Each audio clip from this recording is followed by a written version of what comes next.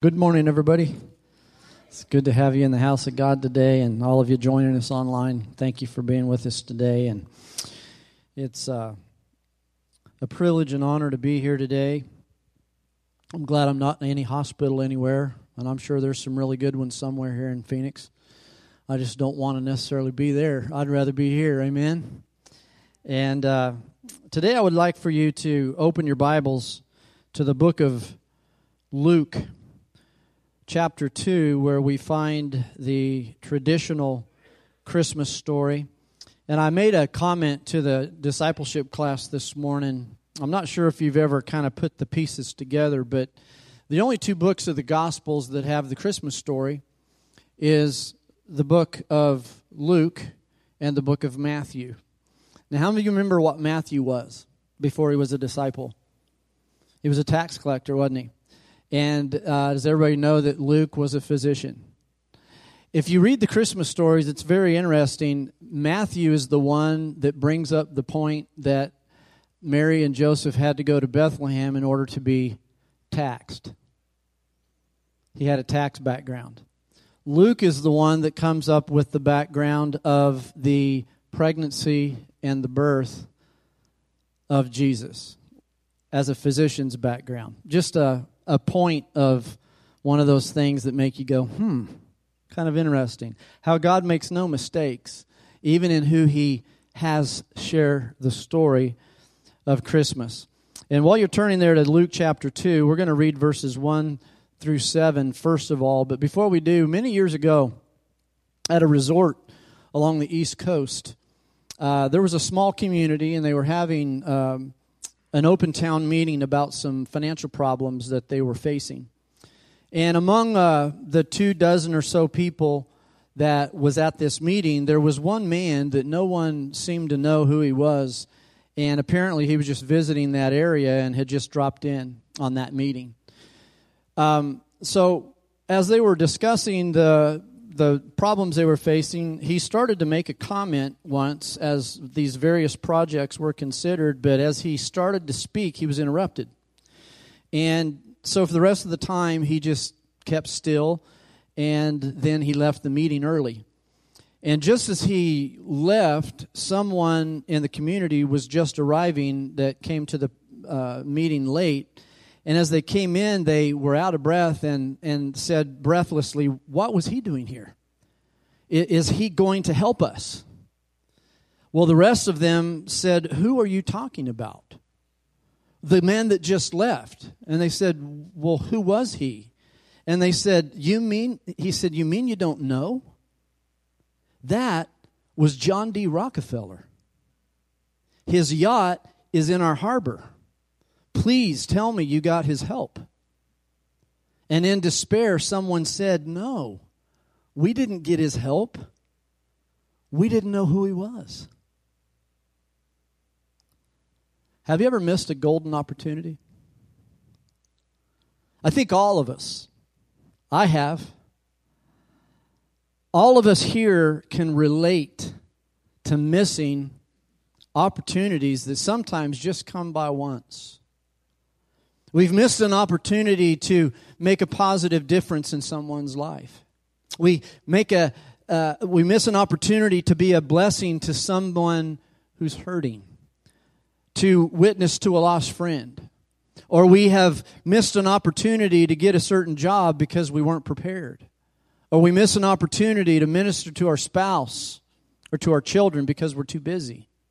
Or we miss an opportunity to make an eternal difference in a person's life because we didn't seize the opportunity. I remember this happened to me in one of my earlier pastorates, where a man had been put in jail for some crime. Now, this was a smaller community in Steamboat Springs. But I felt I was supposed to go to that jail to minister to this man. And when I received the paper the next day, one of the front stories was this very man had killed himself in the jail that evening. I missed a golden opportunity to do what was being presented to me. And I'll never forget that. It made an impact on my life. Has an opportunity ever knocked on your door and you were so caught up in other things that it just slipped through your fingers? Today I'm convinced that it's happened to every one of us, but I pray today that we would be awake to every opportunity that God gives us. Now, I'm not saying you have to meet every need that comes your way, but I am saying that may this season be a time where we take the opportunities God gives us. I'm titling this message today, Christmas Opportunities. Luke chapter 2 and verse 1 says, "And it came to pass in those days that a decree went out from Caesar Augustus that all the world should be registered. And this census first took place while Quirinius was governor in Syria. So all went to be registered, everyone to his own city. Joseph also went up from Galilee, out of the city of Nazareth, into Judea, to the city of David, which is called Bethlehem, because he was of the house and lineage of David, to be registered with Mary, his betrothed wife, who was with child. So it was that while they were there, the days were completed for her to be delivered, and she brought forth her firstborn son, and wrapped him in swaddling clothes, and laid him in a manger, because there was no room for them in the inn." Why is it that some people seem to take advantage of the opportunities that come their way, while others allow those opportunities to slip away? And it's easy to say, well, those folks were just lucky. Can I just make a statement about luck? Luck has nothing to do with anything, ever. They were just more sensitive to the opportunity. There was a shoe salesman that went to Africa many years ago, and he was there 2 weeks. And after those 2 weeks, he wrote his company back home a letter, and this is what he said: "Please bring me home. No one here wears shoes." So they brought him home, and they sent another salesman into his place. And in a couple weeks, this salesman sent a letter back to the company, and his letter said, "Please send me all the shoes you can, because nobody here wears shoes." Same problem, same opportunity, different result. Some of you might not realize it, but you have the power to bless other people and make someone's life better when you leave them than when you got there. Every one of us have that authority. Every one of us have that power. Sometimes I think we are looking for the big ministry, or just kind of waiting on God, when God's waiting on us and giving us opportunities left and right. Can I just say something this Christmas? Don't wait for someone else to be the blessing. You be the blessing. Look at your neighbor and say, "Be a blessing." Would you do that? Be a blessing. Because we are surrounded with people that have no hope. That have no hope. Just be faithful in the little things. This church was built, if you look at it, it's a block building. It was built one brick at a time. One block at a time. And as one block was put on top of another block, all of a sudden a building was made. But it was important brick by brick and block by block, because people are touched the very same way, one at a time. It reminds me of the little story of the little boy who was on the beach, and he was seeing all these starfish that had washed up on the shore, and he's taking them and he's throwing them back into the ocean. And there's this older gentleman out on a chair, And he sees this boy doing this, and finally the boy gets over closer to where he is, and he's like, "Son, what are you doing? Do you see all the starfish?" He said, "What does it matter? It won't matter that you're doing this." And he picked the little boy, picked up one of the starfish, and threw it into the ocean. And he said, "It matters to that one." Then you pick up another one and throw it in the ocean, and it matters to that one. And as we continue to do this, we find that God has called us not just to be blessed. How many of you are blessed? But to be a blessing. Amen? So Matthew chapter 10 and verse 42, it gives us even a little detail as to even small things. Notice this is the words of Jesus. Jesus loved kids.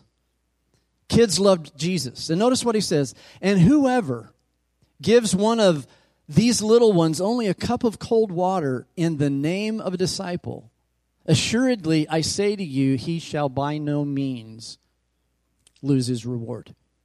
And the Bible, it's full of people who missed golden opportunities. Let me share a few of them with you today. The people of Noah's day had an opportunity to come to the ark. They had many years of opportunities to come to the ark.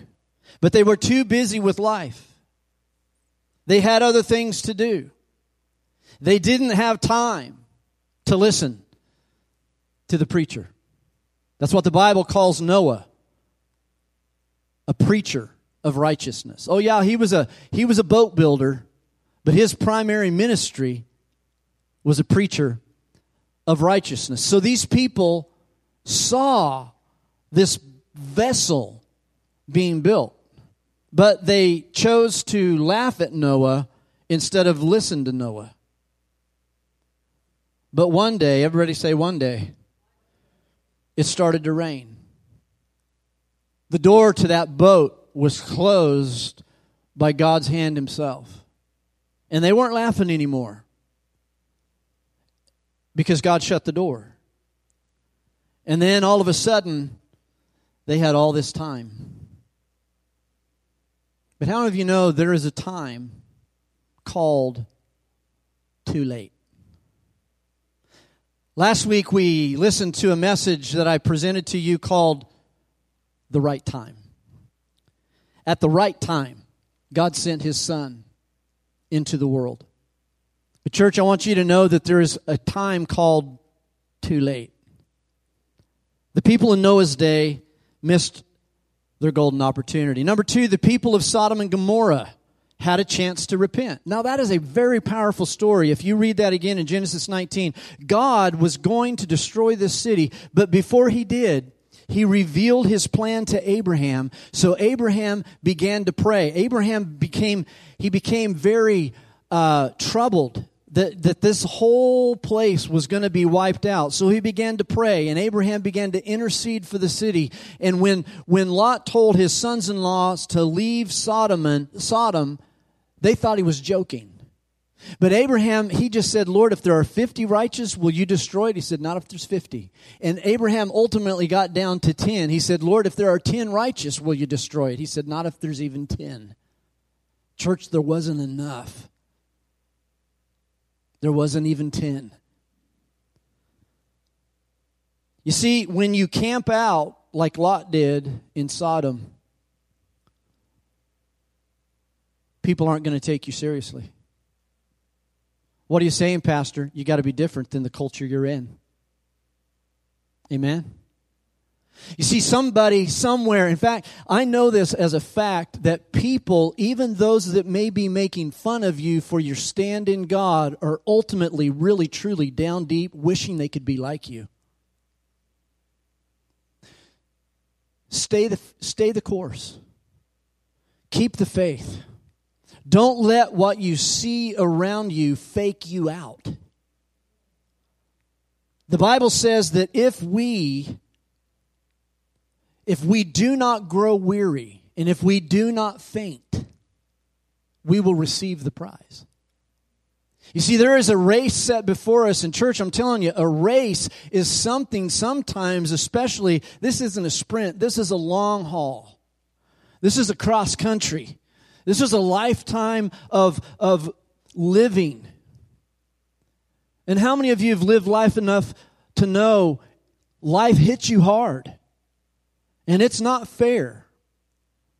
It is not fair. Life is not fair. But I'm here to announce to you today that even in all of the unfairness, let God be your source.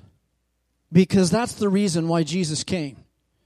Never look to others. Never look to the ways of this world or the culture or anything outside of what God says. Because, church, listen to me. Fads are going to come and fads are going to go. People are going to stand up for this thing, and then 20 years down the road, they're going to stand against it.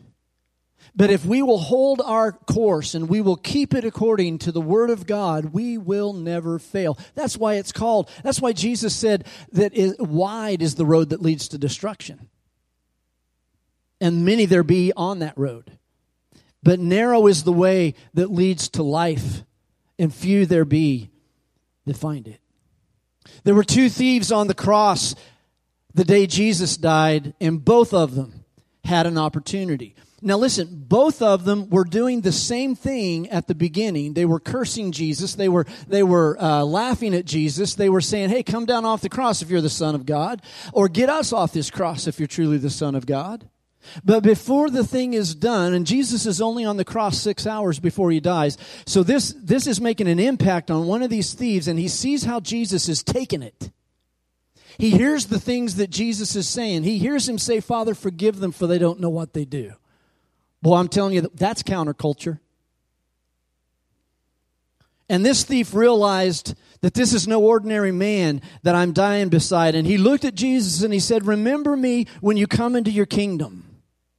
And the other thief said, if you really are the Son of God, get us out of this mess. He didn't want to serve God. He just wanted out of his discomfort. But both men had the same opportunity. One blew it. And one, Jesus told him, today I'm going to tell you this. You're going to be with me in paradise. First man to make it into paradise after Jesus was that thief. The fourth one is what we call the story of the Good Samaritan.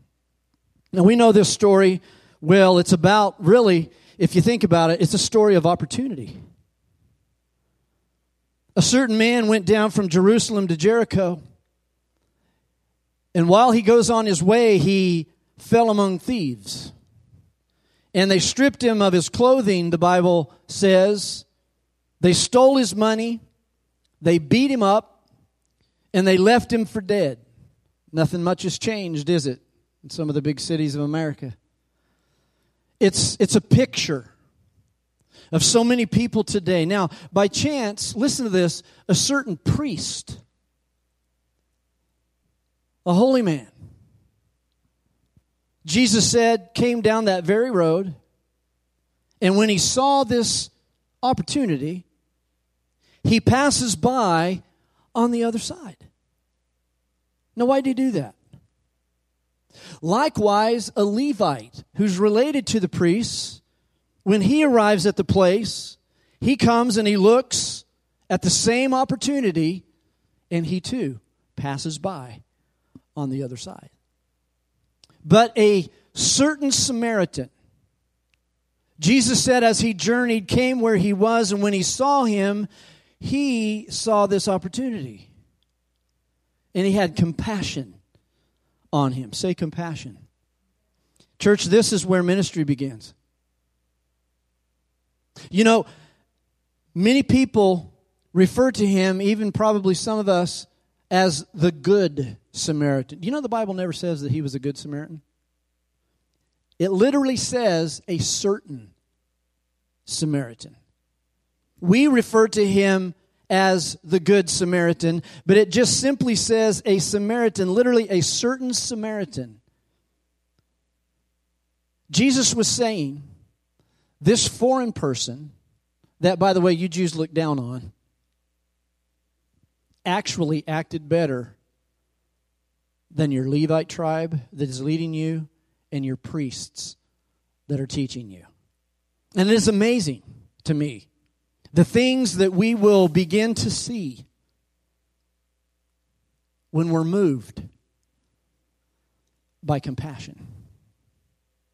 The Bible says that this Samaritan ministered to him. Say this, ministered. That means served.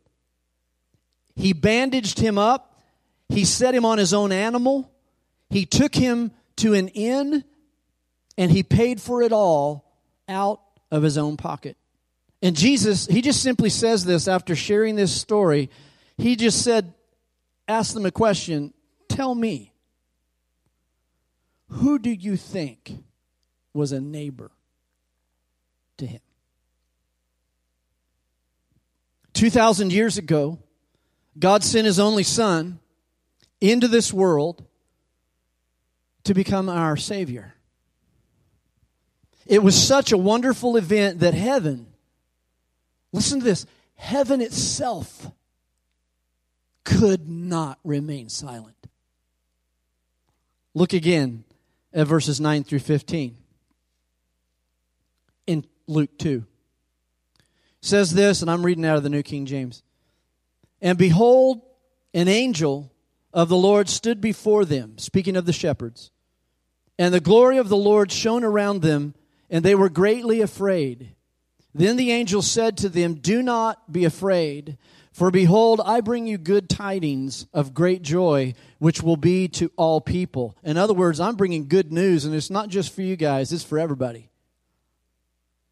For there is born to you this day in the city of David a Savior, who is Christ the Lord, and this will be the sign to you.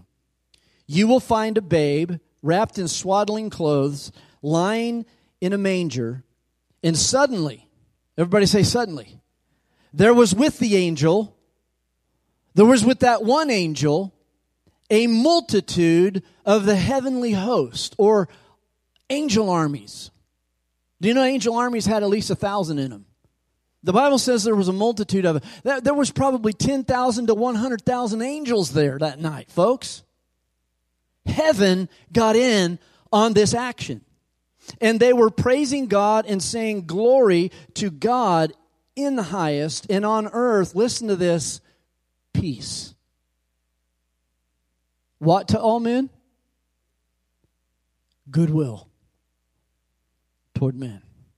So it was when the angels had gone away from them into heaven that the shepherds said to one another, let us now go to Bethlehem and see this thing that has come to pass, which the Lord has made known to us. Now, I've shared with you before in past Christmases that the lowest people on the rung of the social society ladder are those guys right there.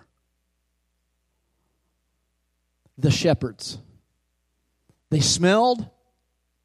They were with them sheep. I mean, those shepherds are the door to the corral. They're picking up these sheep. They're handling these sheep. They smell like the sheep. They've stepped in the sheep.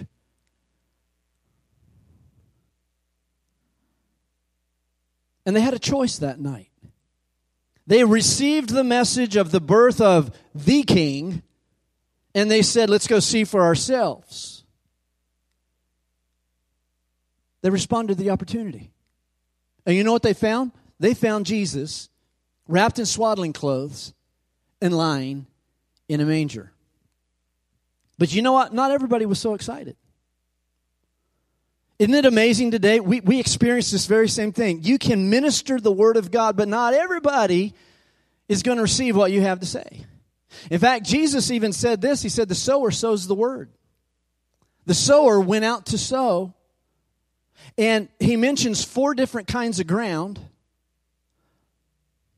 One's the wayside, one's thorny ground, one's stony ground, and one's good ground. But that is a description of 4 different kinds of people's heart. One that's on the wayside the devil just comes in and takes the seed before they can even let it get inside their heart. Another one is the rocky soil, and they hear the word of God, they receive it with joy, but you know what? There's no great root there because there's no deep root of soil to put that seed into. So when trials come and tribulations come, they fall away. Then Jesus said there's a type of soil that is a thorny soil, and what happens there is the seed is in there. You know the word of God, but the cares of this world, the riches of this world, the things and problems of this world cause you to worry, and you believe the things you see and feel and experience more than what God said. But then Jesus said there's a fourth soil, and it is a good soil, and they receive the seed implanted. But then he said, even within that soil, there are different percentages of what people get. Some produce 30%, some produce 60-fold, some produce 100-fold. I want to be the rich soil producing 100-fold. But I want you to think about that. Literally, I had another pastor friend of mine say this one time. He said, do you realize the sower sowing the word is the pastors? I'm like, yeah. He said, do you realize that the seed is the word of God? I said, yeah. He said, do you realize that that parable is showing us literally only 25% of the people we sow seed into are going to get it? I was like, whoa. How many of you feel like that when you're sharing the word of God with other people? And sometimes people say, what difference am I making? Well, just like that starfish, it matters to that one. Amen. How did the world receive the Savior? Well, number one,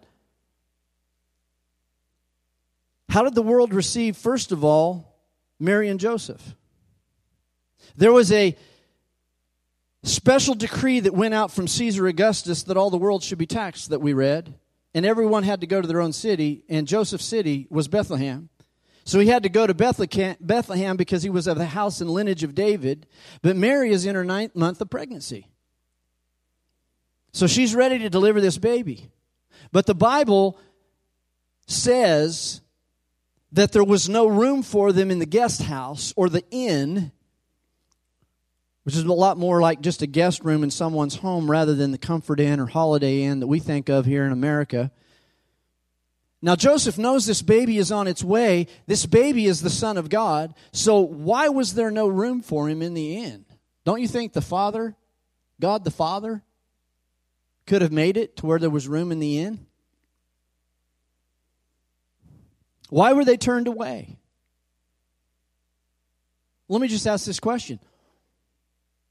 Why are so many still turning him away? Too busy with life? Caught up with other things? Are you with me today? And church, listen to me. They don't have to be bad things. You can be caught up in things that aren't bad. But if the world would have only realized who this baby was, he's the Son of God. This baby is the Savior of the world. This baby came to redeem them. This baby came to offer them life, to reconcile them back to God. He came to be their light, their guide. He came to offer them eternal life. Look at this in Isaiah 9:6. For unto us a child is born, unto us a son is given, and the government will be upon his shoulders.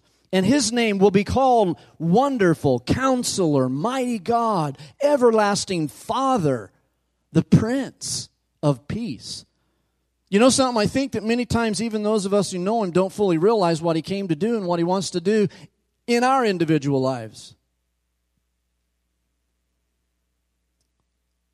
How did Herod, how did the highest government official of Israel receive the Savior? Well, when he heard about the birth of Christ, he was troubled. And the Bible says, and all Jerusalem with him. What? Why? I refer to Herod as the original Grinch. The original Scrooge, so to speak. So he gathers his chief scribes and priests, and he inquires, where's the baby going to be born? And they told him what the Scripture said out of Micah chapter 5 and 2. And Herod secretly called the Magi and asked them what time the star appeared. And then he says this to them. He said, "Go to Bethlehem and search diligently for the child. And when you have found him, let me know so I can come and worship him." Liar. He had no desire to worship the baby. He looked at this baby, Jesus, as a threat. He wanted to kill him. He wanted to do away with him. And church, listen to me today. People are still like that today. Some want him gone. Don't mention that Jesus. We don't want Merry Christmas. We want Happy Holidays. Well, you can have your happy holidays, but I just want to let you know something. You can't have a holiday without Christ, because that's what it's all about. That's why we say Merry Christmas. Hallelujah. You see, you don't have a holy day without the Holy One. Just thought I'd tell you that. Now I want to ask you a little closer home question. How did his own people receive him? How did most of the Jewish nation receive him? Look at John 1, verses 10 through 12. He was in the world, and the world was made through him, yet the world did not know him. He came to his own, and those who were his own did not receive him. But it doesn't stop there, folks. Are you glad that it doesn't stop there? Here it is. But as many as received him, to them he gave the right to become children of God, even to those who believe in his name. Do you believe in his name today? So here's my question this Christmas. How can we who believe in his name, who are called by his name, a.k.a. Christians, take more advantages of the opportunities that he gives us? Because, church, he's given us them every day.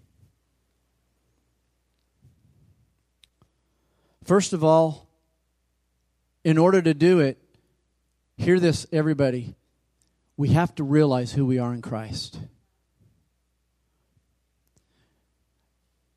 You've been redeemed.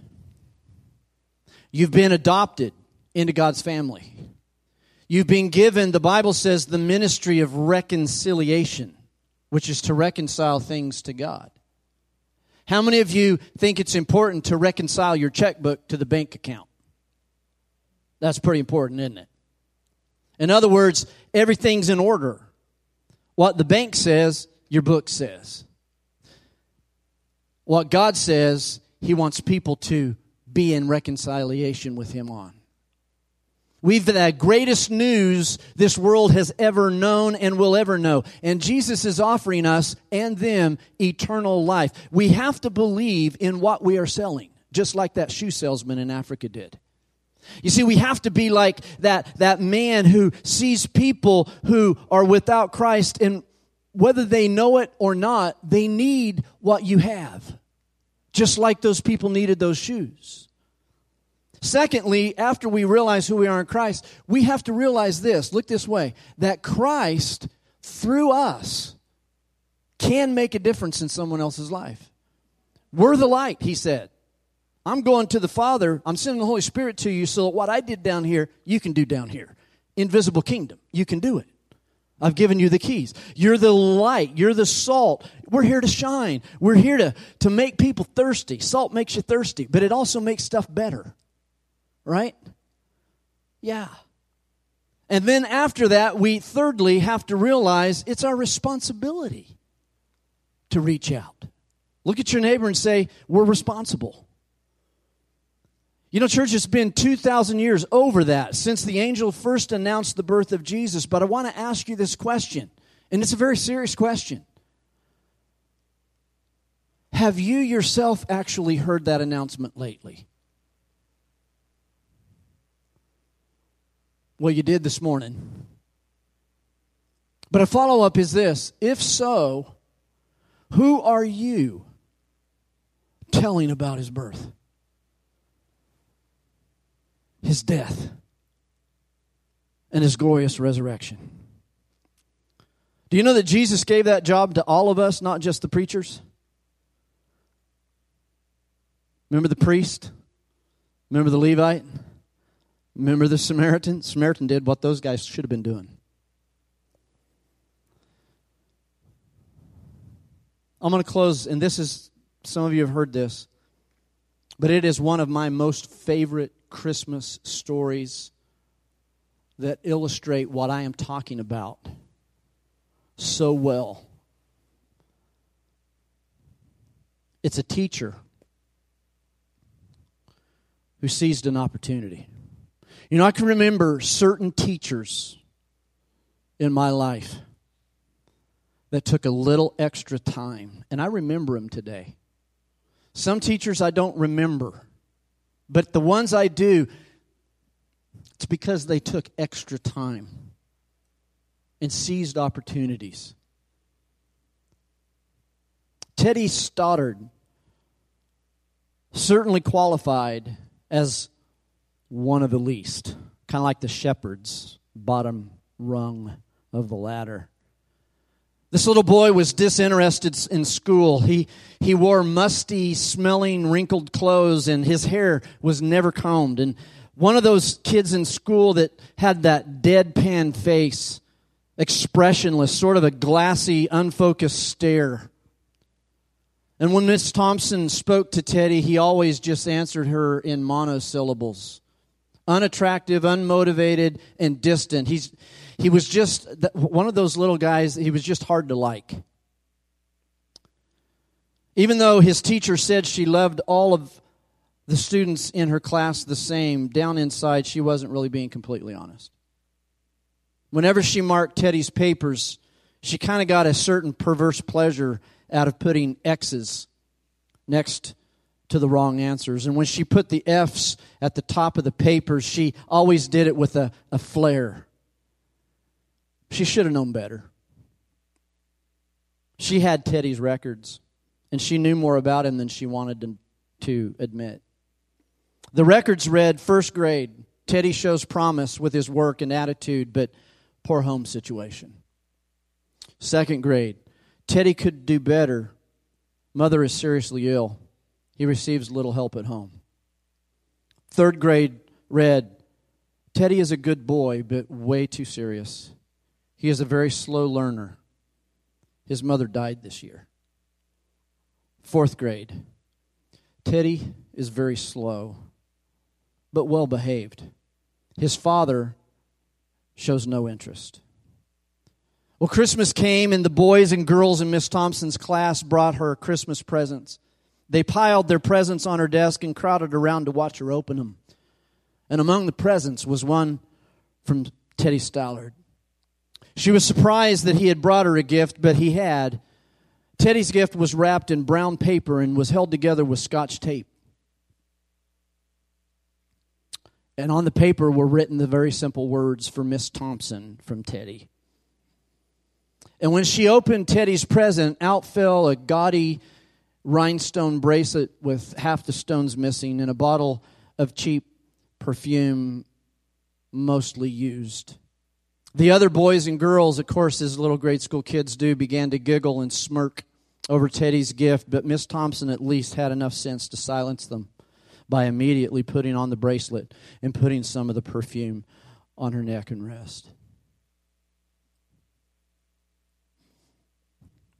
At the end of the day, when school was over and the other children had left, Teddy lingered behind. He came over to her desk and he said softly, Miss Thompson, you smell just like my mother. And her bracelet looks really pretty on you too.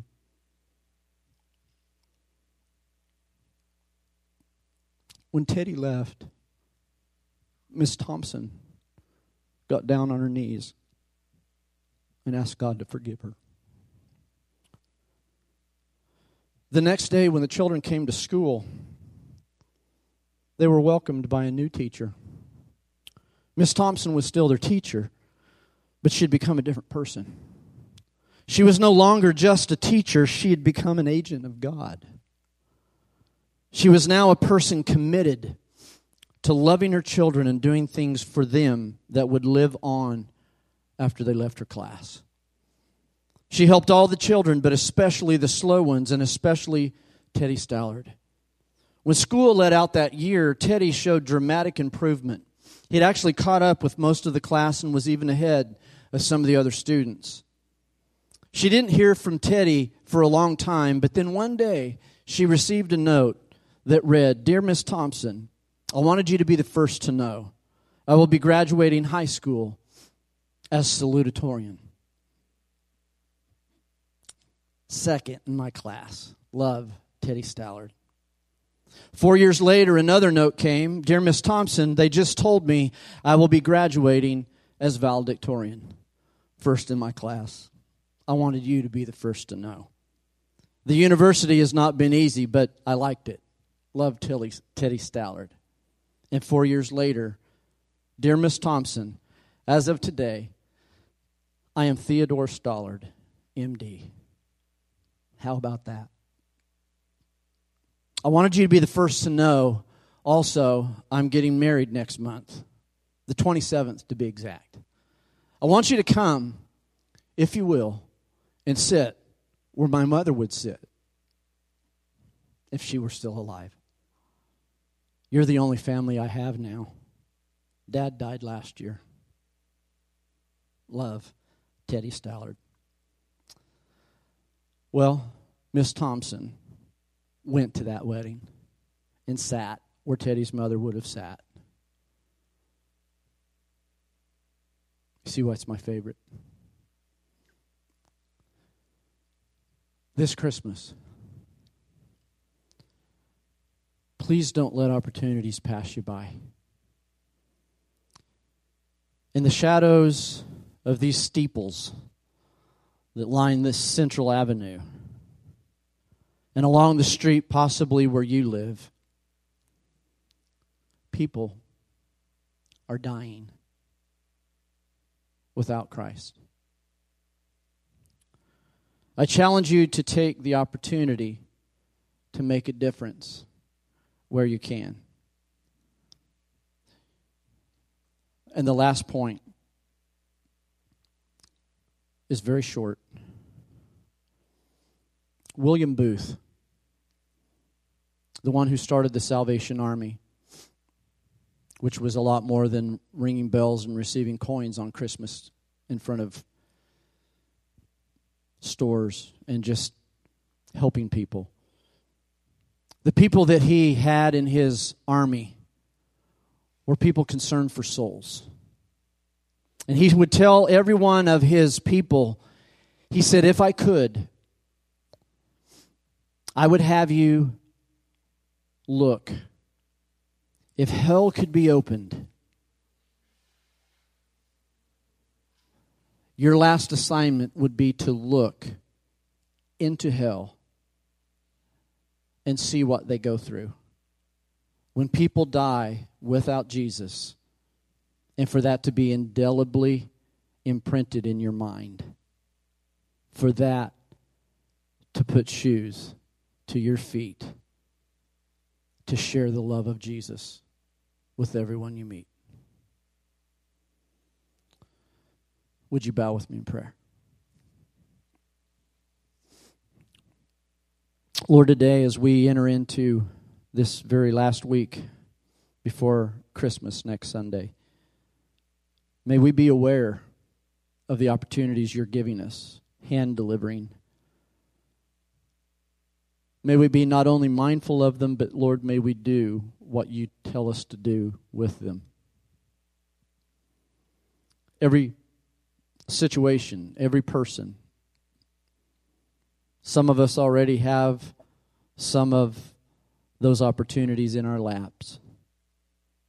Lord, may we not be like that little tiny coastal town in the east that missed its opportunity. May we not be like the people in the Word of God that missed their opportunity.